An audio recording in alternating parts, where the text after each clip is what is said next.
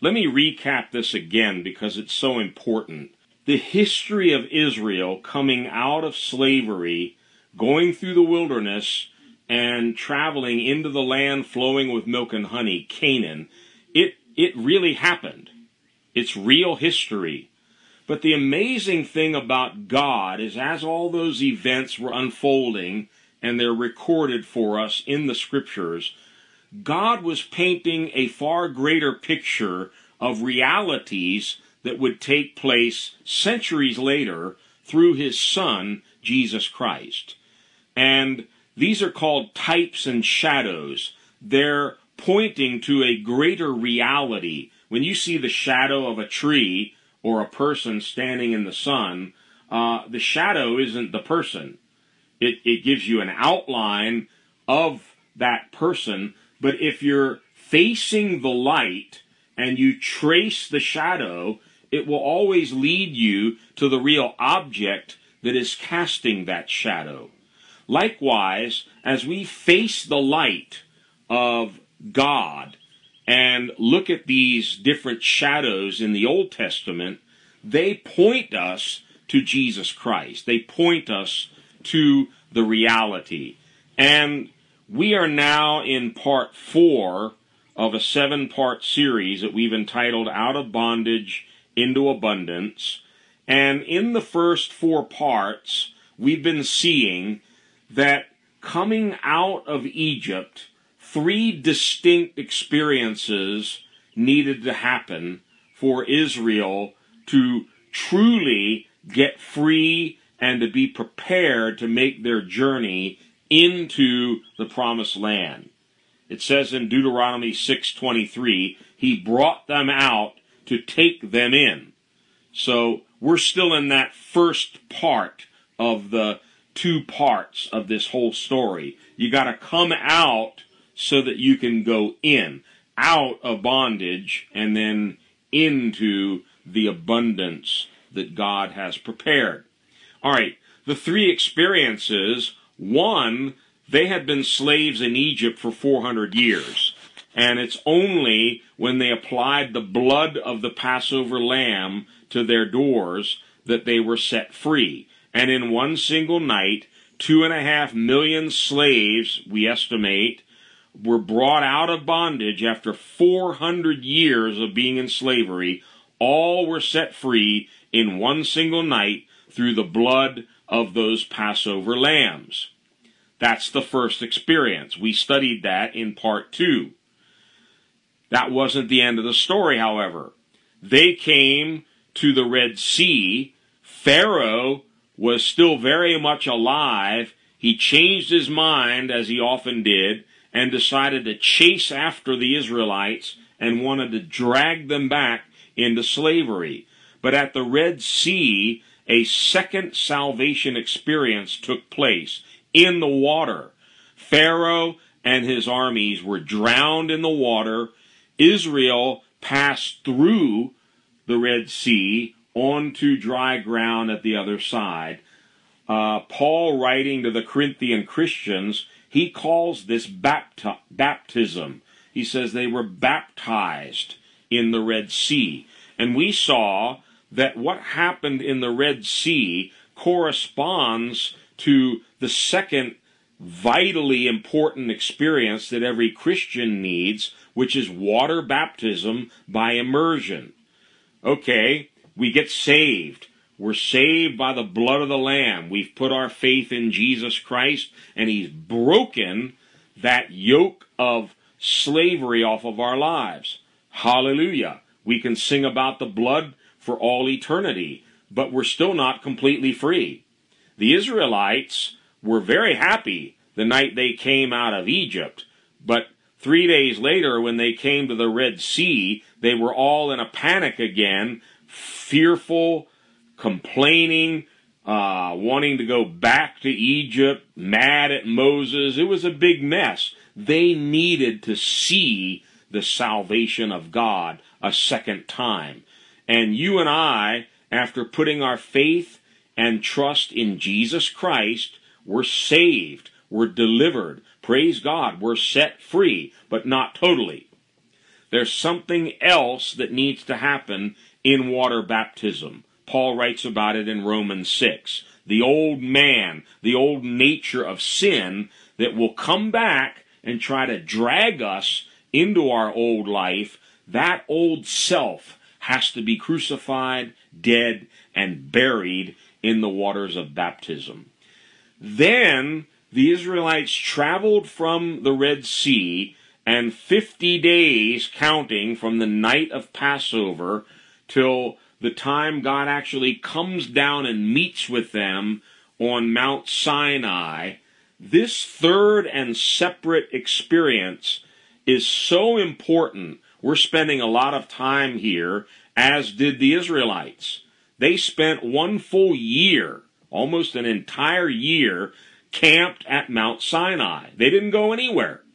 For 1 year, God kept them there because he had so many important things to accomplish. And if you've been with us, we've already seen in part 4 that coming to Mount Sinai is a clear picture of the baptism in the Holy Spirit. The mountain was covered with fire. It was shaking. God came down and spoke face to face with them, and it was a glorious experience they had with God there at Mount Sinai. And as I mentioned, it corresponds to a far greater glorious experience that happened on the day of Pentecost, and God wants it to happen in each and every one of our lives. It's called the baptism in the Holy Spirit with fire, different from baptism in water. That's why in Hebrews 6, the writer of Hebrews talks about the foundations of the Christian life.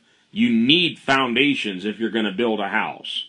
You have to have all of these foundations in place. Well, what are they? Repentance from dead works, faith toward God, and then he mentions baptisms in the plural. Baptisms. He doesn't elaborate, but it's very clear if you put a number of other scriptures together. There's baptism in water, and there's baptism in the Holy Spirit. We're not going to look at all those verses again, but they're all in previous sections of the notes here. I want to recap 7 important things that we're looking at that took place during that 12-month period that the Israelites were camped there at the base of Mount Sinai. And we've completed the first 2 of these. We're going to be moving on to the third one tonight.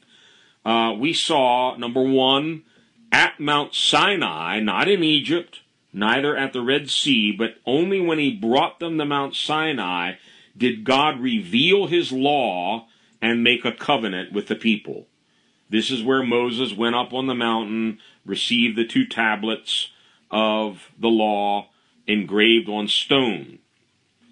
Secondly, God brought the people to Mount Sinai, and there revealed to them that he wanted to have an intimate relationship with them, very much like the marriage relationship. And we looked at this a lot last week.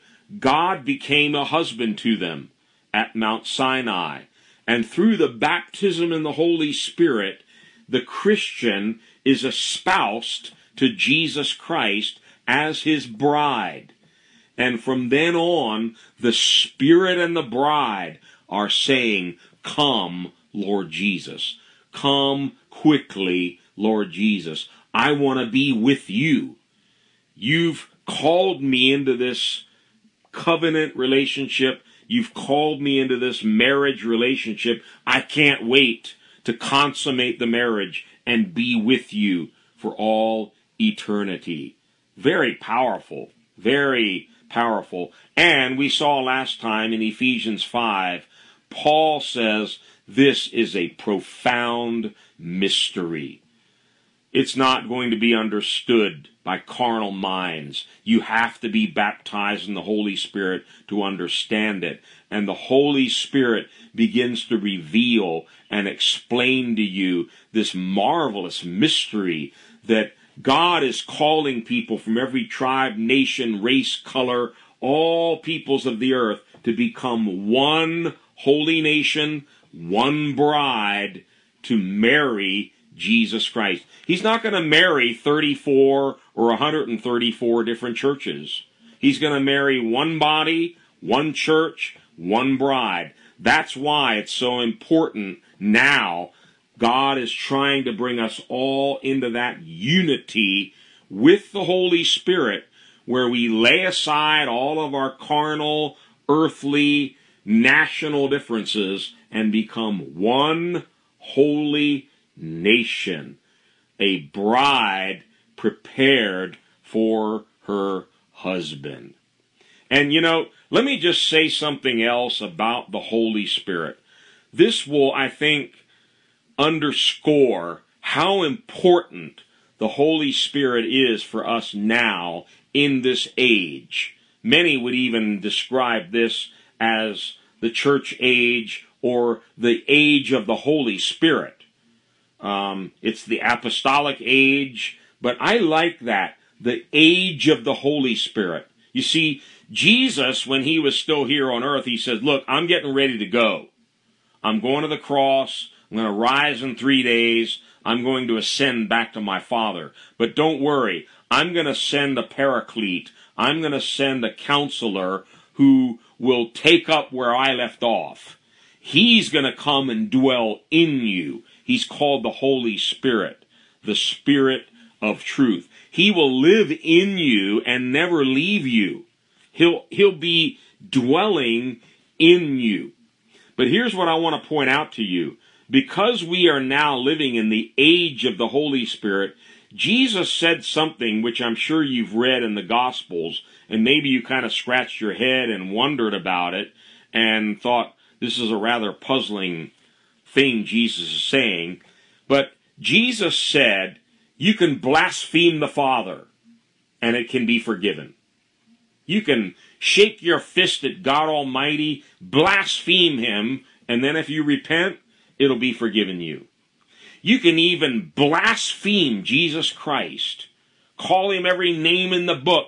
Curse him. Blaspheme him. If you repent, God will forgive you for blaspheming Jesus. But if you blaspheme the Holy Spirit, Jesus said, you'll never be pardoned. That's strange, because the Father, the Son, and the Holy Spirit are one, but they are different persons of the Godhead. And because Jesus is now with the Father and the Holy Spirit was poured out on the day of Pentecost, he is center stage now.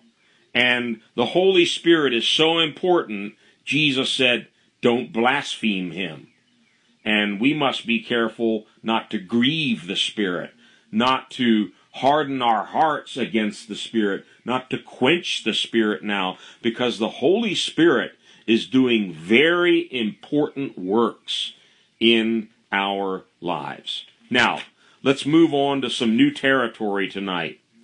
The third point that I mentioned here, and let me finish going through this whole list. The third thing that God does at Mount Sinai, he reveals to Israel that he wants a temple. He's seeking for a temple, a place where he can dwell with his people. That's what we're going to study tonight. The fourth thing that happens at Mount Sinai, God revealed his glory to his people. Now, they had seen some of his power in Egypt. They had seen some of his power and glory in the Red Sea. But now he's going to unveil his glory before the people.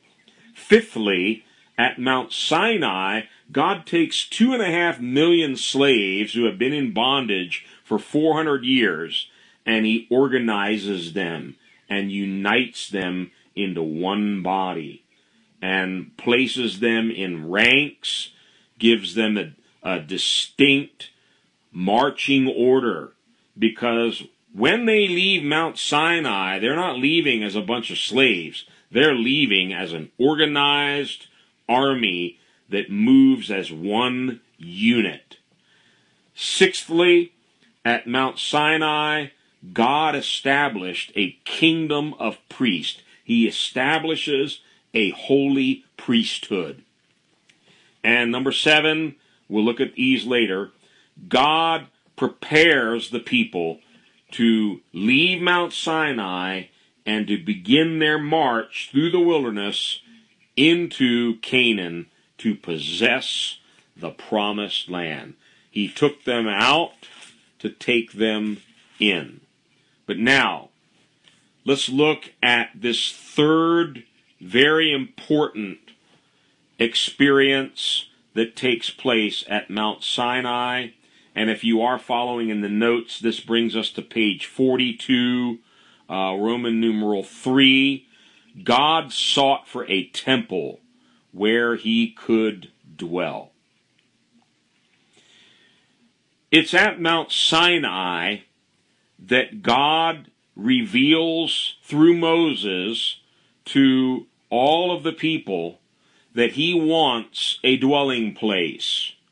He wants a temple where he can dwell in the midst of his people. And in Exodus 25 and chapter after chapter after chapter after that, God begins to speak to them about this temple. And we'll pick it up in Exodus 25, verses 8 and 9. God is speaking to them through Moses. He says, "Then have them make a sanctuary for me, and I will dwell among them. Make this tabernacle and all its furnishings exactly like the pattern I will show you." And it goes on and on and on. If you add them all up, there's about 50 chapters in all in the Torah, the first 5 books of the Old Testament, devoted to this tabernacle. It was very important. And actually, that's another whole study to look at the tabernacle.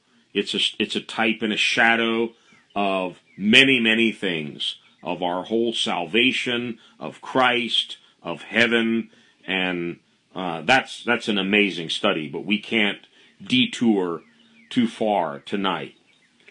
I want to highlight a word here, sanctuary. He doesn't say, let them put up a hut, let them build some kind of a place where I can live. No, let them make a sanctuary for me, and I will dwell among them. God has already been revealing to them that he is holy. We saw this last time. Marriage is a holy covenant. It's a holy, intimate relationship.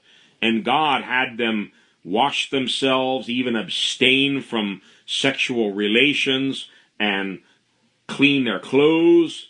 They had to go through 3 days of preparation before they could even meet with God. God was showing them, I'm holy, holy, holy. If you want to come near me, you must be holy. If you want me to dwell near you, I need a holy place. That's what sanctuary means.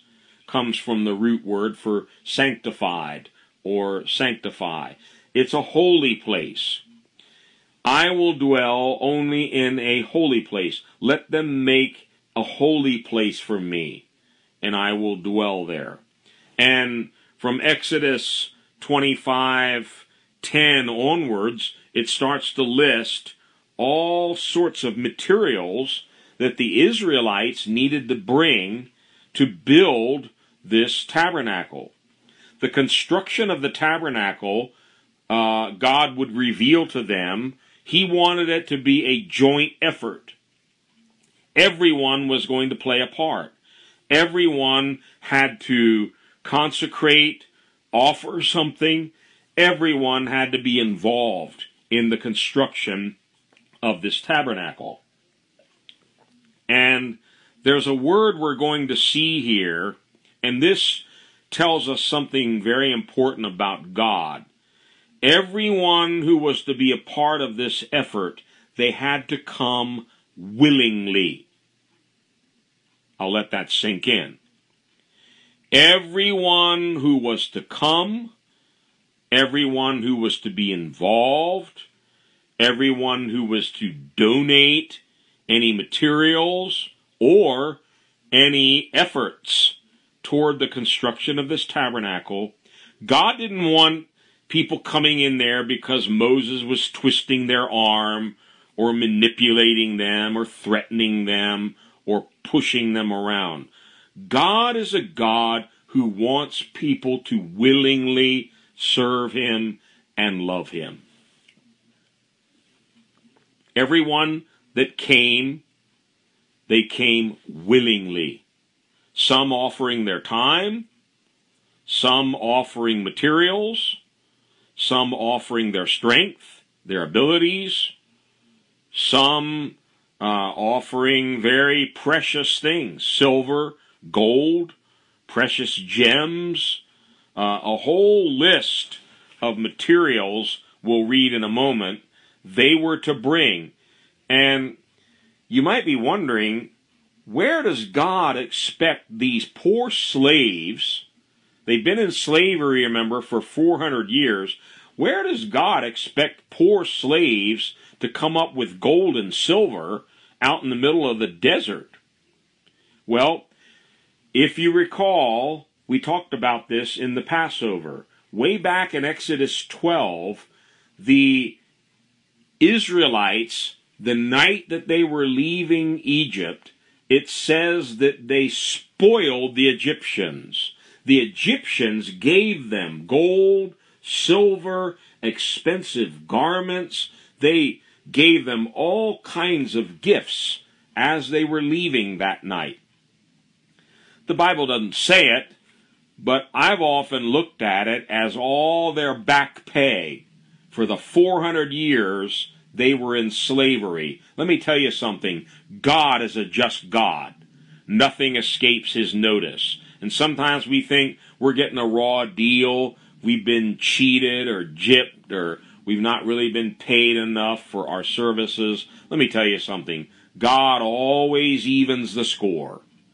And the Egyptians may have thought they were getting away with it for 400 years when they were enslaving these people, but take a second look at what happened at the Red Sea. Take a second look at all the plagues that fell on that place in Exodus. God knows how to bring judgment. And the interesting point here is Israel came out of Egypt extremely wealthy. Oh yeah, I'm talking millions and millions and millions of dollars worth of silver, gold, and precious items that they spoiled from the Egyptians. So when God says, bring your gold, bring your silver, he knew they had silver and gold because he gave it to them. It was their back pay. In Exodus 35, something amazing happens in this story, and I want to read this. Hopefully it will stir you up. Exodus 35, from verse 4 to 10. Moses said to the whole Israelite community, "This is what the Lord has commanded. From what you have, take an offering for the Lord." And here comes this word again. Everyone who is willing. You know, God loves the willing, cheerful giver. He doesn't want people doing things under compulsion or being threatened or manipulated. He wants us to come willingly from our own heart. Those are the offerings that bless him. So, from what you have, take an offering for the Lord. Everyone who is willing is to bring to the Lord an offering of gold, silver, and bronze, blue, purple, and scarlet yarn, and fine linen, goat hair, ram skins dyed red, and another type of durable leather, acacia wood, olive oil for the light, spices for the anointing oil and for the fragrant incense, and onyx stones and other gems to be mounted on the ephod and breastpiece. All who are skilled among you are to come and make everything the Lord has commanded. That's quite a list of items, and obviously all of these items were given to them by the Egyptians on the night that they left Egypt. Gold, silver, fine linen, spices, expensive stones, onyx stones, other gemstones that we'll read more about later on. They were wealthy. And God now says, if you're willing, bring me an offering. And these offerings were specifically for the building of this tabernacle, for the sanctuary. God didn't need their money, but he wanted them to learn an important principle. Through willingly offering things to God, we build a dwelling place for him, a place where his presence feels comfortable. Exodus 36. Before we go there, let me point out one more thing from the passage we just read. There were two types of offerings mentioned here.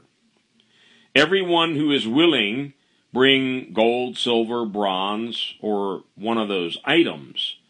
But here's the second offering. All who are skilled among you are to come and make everything the Lord has commanded. So some brought items, some brought themselves. They brought their skills. You see, they were going to need metal workers, carpenters, all kinds of craftsmen to take these materials and fashion them into the sanctuary that God wanted them to build. So there were offerings of materials. There were also offerings of people and their service. Exodus 36. Let's continue a little further with the story. Verses 1 to 7. So Bezalel, Oholiab, and every skilled person to whom the Lord has given skill and ability, notice that, their skills were gifts also from God. God gave them these amazing skills and abilities, and now he waits to see who will come willingly and offer them to the Lord for his service. You know, you look at the human race, look at humanity. It's amazing the gifts God has given to people. I'm not talking about Christians only. I'm talking about heathen, atheists, agnostics, unsaved people, Muslims, Buddhists, Hindus. He's given them all tremendous skills and abilities. Sadly, the majority of people are not dedicating those skills to God. They're using them to make money, to make idols of themselves, and eventually it causes their own destruction. You and I need to pay close attention to this. You should take an inventory if you haven't already done so. What are my skills? What are my abilities? What is it that God has given to me that is a skill or an ability? And then you have to ask a more serious question. Have I devoted it to God for the building of his kingdom? Bezalel, Oholiab, and every skilled person to whom the Lord has given skill and ability to know how to carry out all the work of constructing the sanctuary are to do the work just as the Lord has commanded. So God gives them all the materials. God gives them all the skill and wisdom and ability to build this amazing sanctuary called the Tabernacle of Moses. And we saw in the opening verse, and we're not going to study this because we're not really looking too deeply into the tabernacle, but God gave Moses the whole pattern for this thing. He revealed to him the dimensions, the materials, every detail of how this sanctuary was to be built. So under Moses' direction, all of these skilled craftsmen and workers would take the materials and build this exactly according to the specifications that God had given to Moses. Listen to this again. Bezalel, Oholiab, and every skilled person to whom the Lord has given skill and ability to know how to carry out all the work of constructing the sanctuary, they are to do the work, just as the Lord has commanded. Then Moses summoned Bezalel and Oholiab and every skilled person to whom the Lord had given ability, and here it comes again, and who was willing to come and do the work. Not only did they have ability, they had willingness. God loves free will offerings. God loves people who realize God has given me a gift. Maybe I can sing. Maybe I can preach. Maybe I can usher. Maybe I can drive a vehicle. Maybe I can paint or clean carpets. Maybe I can serve food. Whatever the gift is, you come willingly and say, "Here I am, Lord. I've come to do the work." Notice that. Every skilled person to whom the Lord had given ability and who was willing to come and do the work. They received from Moses all the offerings, the silver, the gold, the linen, all those materials. They received all the offerings the Israelites had brought to carry out the work of constructing the sanctuary. And the people continued to bring free will offerings morning after morning.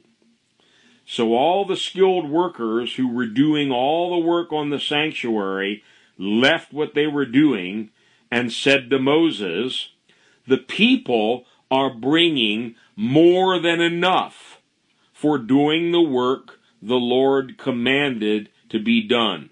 I don't hear too many pastors with that complaint nowadays. I hear just the opposite. People are stingy. People are staying at home. They're not offering their time. They're not offering their money. They're not giving to the Lord. But notice what's happening here. These people are so willing, they keep coming, they keep giving, and finally the workers have to go to Moses and say, "We got a problem, boss. The people are bringing too much stuff. They're bringing more than enough." Then Moses has to give an order. Moses gave an order, and they sent this word throughout the camp. Stop giving. No man or woman is to make anything else as an offering for the sanctuary. We've got enough. And so the people were restrained from bringing more, because what they already had was more than enough to do all the work. Wow. God really touched the hearts of these ex-slaves. They were really in first love. They wanted to do something for the Lord. And when they heard this call to bring items, bring themselves, bring their services, they went the second, third, and 50th mile. They went way beyond the call of duty, and they actually had to be restrained from bringing any more. Once all of the work was completed, And remember, this starts in Exodus 25. It's only when you get to Exodus 40 that the tabernacle is finally completed. And all this work obviously took time. A great deal of skilled, detailed work, metallurgy, engraving, sewing, all kinds of stuff had to be done. Finally, in Exodus 40, verse 33 to verse 38, we'll read, "Then Moses set up the courtyard around the tabernacle and altar and put up the curtain at the entrance to the courtyard. And so Moses finished the work." Then, and this is the part I want to talk about, then, underline that word then, after the work was finished, and only after all the work was finished, they followed every detail from Moses' revelation. Then the cloud covered the tent of meeting, and the glory of the Lord filled the tabernacle. Moses could not enter the tent of meeting because the cloud had settled on it, and the glory of the Lord filled the tabernacle. In all the travels of the Israelites, whenever the cloud lifted from above the tabernacle, they would set out. But if the cloud did not lift, they did not set out until the day it lifted. So the cloud of the Lord was over the tabernacle by day, and fire was in the cloud by night, in the sight of all the Israelites during all their travels. So there's something else going on here now. Not only does God come down on Mount Sinai and speak to the people and tell them, all right, build me a tabernacle, build me a sanctuary. Once that sanctuary is completed, God fills that place with His glory and His presence, and from that day on, there is a visible manifestation of God's presence and glory right over top of that tabernacle. It looks like a cloud during the daytime, and it looks like a pillar of fire during the night. And it says, I'm reading again, in the sight of all the Israelites during all their travels. So this was to be a visible manifestation of God's glory, His presence with them, and constantly reassuring them, I'm leading you, I'm guiding you, I am with you. Let me read another passage about this cloud that covered the tabernacle from that day onwards. Numbers chapter 9, verses 15 to 23.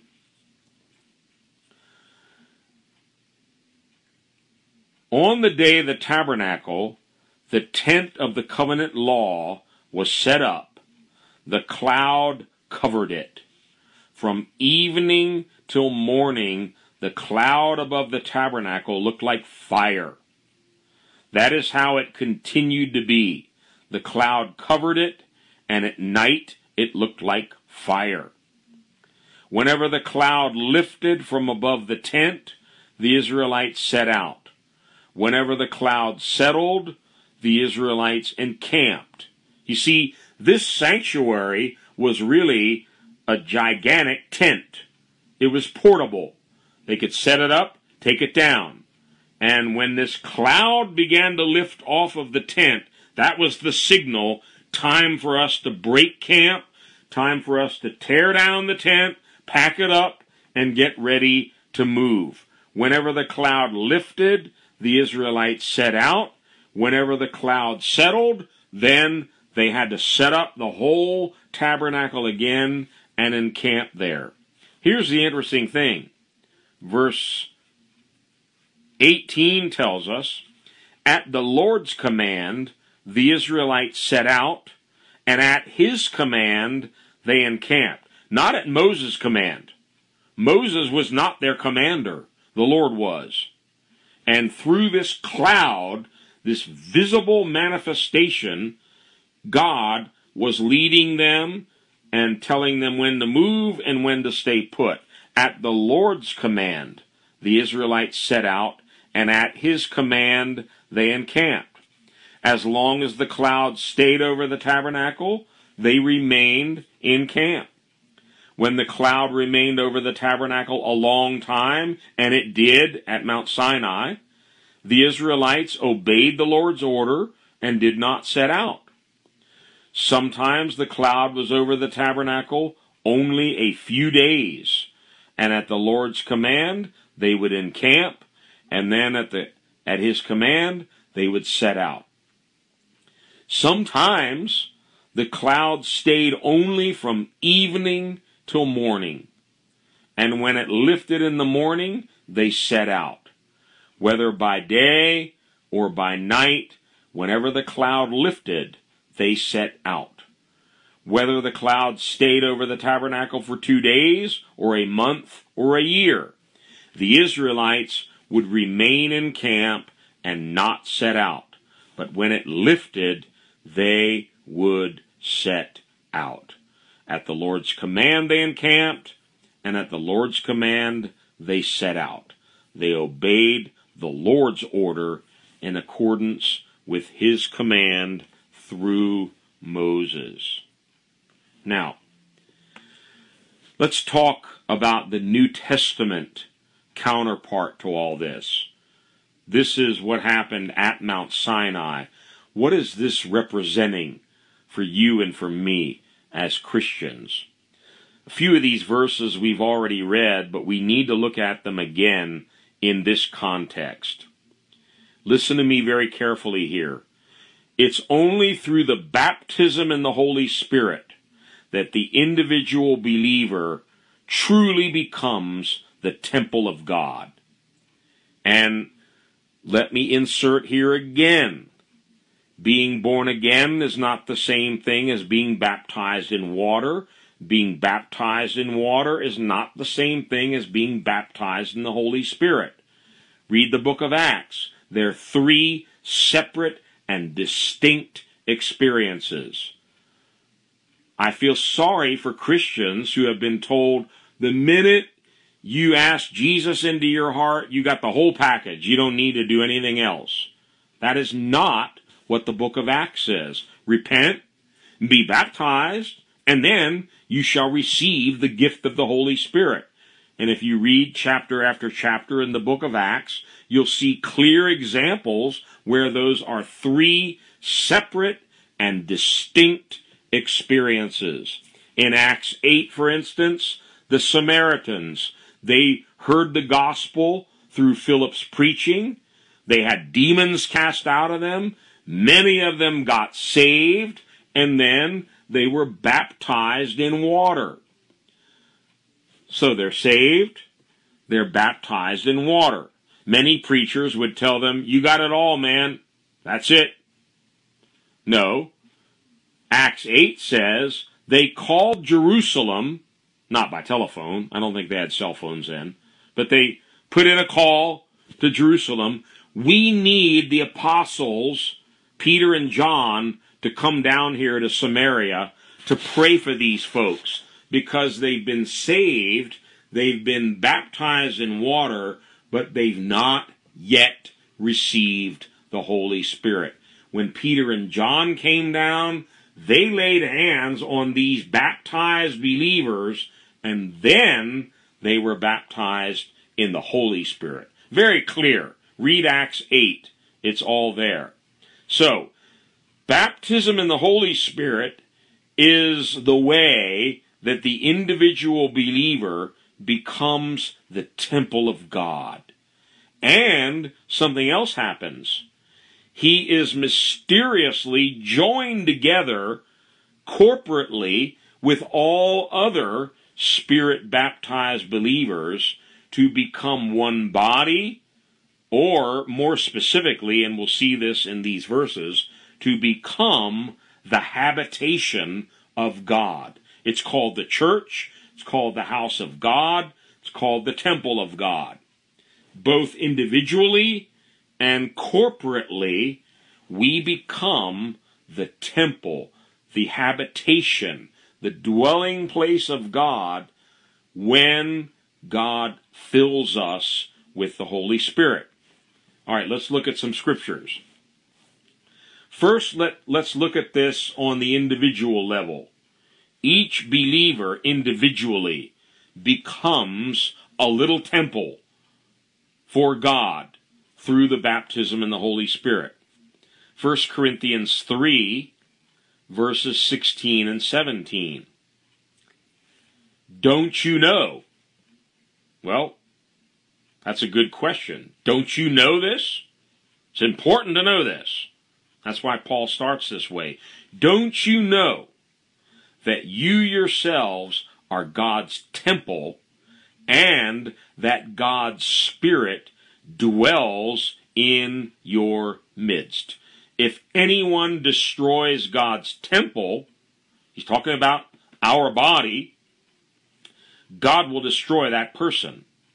For God's temple is sacred, and you together are that temple.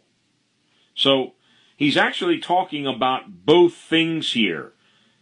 The individual believer being the temple where God's Spirit dwells, and corporately, all of us together.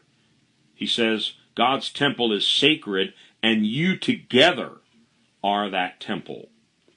Look in 1 Corinthians 6, verses 19 and 20. Starts with the same question. Do you not know? Don't you know that your bodies are temples of the Holy Spirit who is in you? That's how you became a temple, when the Holy Spirit took up residence in you through the baptism in the Holy Spirit, whom you have received from God. You are not your own, you were bought at a price. Therefore, honor God with your bodies. Now, while Jesus was still here on earth with the disciples, especially in the Gospel of John 14, 15, and 16, you find numerous passages in those 3 chapters where Jesus refers to the coming counselor, the Holy Spirit. I want to look at one of them in John 14 and notice some important things that Jesus predicted and promised would be happening once he went back to the Father and he sent the Holy Spirit. John 14, from verse 15 to 20. If you love me, keep my commands, and I will ask the Father, and he will give you another advocate, or your Bible may say comforter, counselor. It's actually parakletos, the paraclete, the one called alongside to help you. He will give you another advocate to help you, and note these words, to be with you forever. This is something that's never happened before. This is a brand new experience about to take place on the day of Pentecost. The Holy Spirit of God is going to come not only to help you, Holy Spirit did that many times in the Old Testament, but he's going to be with you forever. Not just with you, follow on with me here. Verse 17, the Spirit of truth. The world cannot accept him. Unsaved people can't even begin to understand this experience, let alone receive the Holy Spirit. The world cannot accept him because it neither sees him nor knows him. But you know him, for he lives with you and will be in you. let's take this very slowly. And if you're fairly good at English grammar, you'll understand something is happening here. Jesus tells the disciples, you know the Holy Spirit. You've heard me talking about him a lot. And these disciples were saved. Jesus already encouraged them. Your names are written in heaven. These are saved followers of Christ. You know him, and right now, he lives with you. But soon, I must go back to the Father. Soon, he will be in you. That never happened. What Jesus is describing here has never happened before. And in John 7, that famous passage where Jesus says, if any man's thirsty, let him come to me and drink, and out of his belly will flow rivers of living water. But this he was speaking about the Holy Spirit, who had not yet been given because Jesus had not yet been glorified. So the experience of baptism in the Holy Spirit, what happened on the day of Pentecost, is a future event when Jesus is talking here to the disciples. He will be, that's future, he will be in you. He's with you right now, but he's coming in a different dimension. On the day of Pentecost, he's going to take up residence in you. He's going to make you his temple. He will be in you. Verse 18, I will not leave you as orphans. I will come to you. Before long, the world will not see me anymore, but you will see me. Because I live, you also will live. On that day, now, he's talking about this day in the near future when he will be in you. On that day, you will realize that I am in my Father, and you are in me, and I am in you.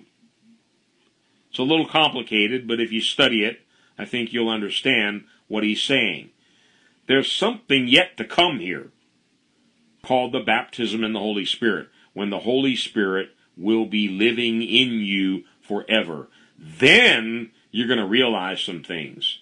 I am in my Father, you are in me, and I am in you. Now, we're running out of time here, and we haven't even begun to look in detail at what happens to all of us corporately. Every believer who has been baptized in the Holy Spirit, I mentioned, they are united together and they become one holy temple. Let me just whet your appetite a little bit, and we're going to come back and look at this in more detail next time. But on the day of Pentecost, most Bible teachers and preachers agree that's when the church was born. That's when this tabernacle began to be constructed, the holy dwelling place for God. Let me just read to you from Ephesians 2, and I think it's crystal clear from this one passage, and we'll build on this next time. Ephesians 2, verses 19 to 22. Paul says, consequently, you are no longer foreigners and strangers, but fellow citizens with God's people, and also members of his household, built on the foundation of the apostles and prophets, with Christ Jesus himself as the chief cornerstone. Now follow these next two verses. In him, in Christ, the whole building, it's talking about a building, the household, the building has a chief cornerstone, which is Jesus. In him, the whole building is joined together and rises to become, here it is, a holy temple in the Lord. Well, what are we building this thing out of? Cement blocks or bricks or fancy stones? What kind of a building are we talking about? In Him, the whole building is joined together and rises to become a holy temple in the Lord. And in Him, you too are being built together to become a dwelling in which God lives by His Spirit. So, these are living stones, Peter says, being built together mysteriously, supernaturally, by the Holy Spirit to become a dwelling. Please note that carefully. There's only one dwelling. Not 20, not 50. One dwelling. Built together by the Spirit of God, where God can take up residence, where God can dwell. It's called the church. It's called the body of Christ. It's called the bride of Christ. These are all terms that are used interchangeably in the New Testament. But specifically, we're looking now at a holy temple. He doesn't just call it a temple, to become a holy temple in the Lord. A holy temple where God can dwell. That's what happened at Mount Sinai, and that's what happens through the baptism in the Holy Spirit. We'll pick it up here next time and talk much more about this corporate body or dwelling place that is being built. Paul uses that word, built together. We're becoming a building. We're being constructed. Just as they constructed the tabernacle, this building is being constructed. And it's coming together as one holy dwelling place for God. And here's the part I really like. Just as that cloud was on that tent day and night, so God wants the cloud of His glory, a visible manifestation, to be upon each one of us individually, but more specifically upon this holy temple, the church, the bride of Christ, the body of Christ, that is being built together by His Spirit. No wonder the Holy Spirit is so important. This is a great work which He is doing. Not only filling us, giving us gifts, enabling us to do certain things, but building us together to become an eternal habitation for God. These are amazing things that cannot be understood by the carnal mind. We need the Holy Spirit even to begin to understand the things that we're talking about here tonight. Let us close in prayer, and we'll continue this more next time. Father, I thank You for the Holy Spirit. I thank You that the Holy Spirit is a promise and He's a gift.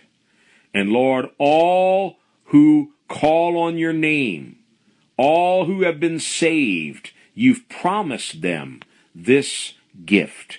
This is the promise of the Father, to be baptized, immersed into the Spirit of God, and for the Spirit of God to come and make us the temple of God. Oh, Father, what an amazing thing. What marvelous good news this is. Thank You for the gift of the Holy Spirit. God, I pray for every listener on the phone or on the internet, or those who will hear this message in the future through recordings. Baptize each and every one afresh and anew with the Holy Spirit. And let us know and understand what you have done. You have made us your temple, your dwelling place. And you're uniting all of us together. Every believer on the face of this planet, you're uniting us together as one holy bride, one holy temple, a place where you can dwell. God, give us greater understanding, greater insight, greater revelation by your Holy Spirit into these things, O God. And we will praise you and bless your holy name forever and ever. In Jesus' name we pray. Amen.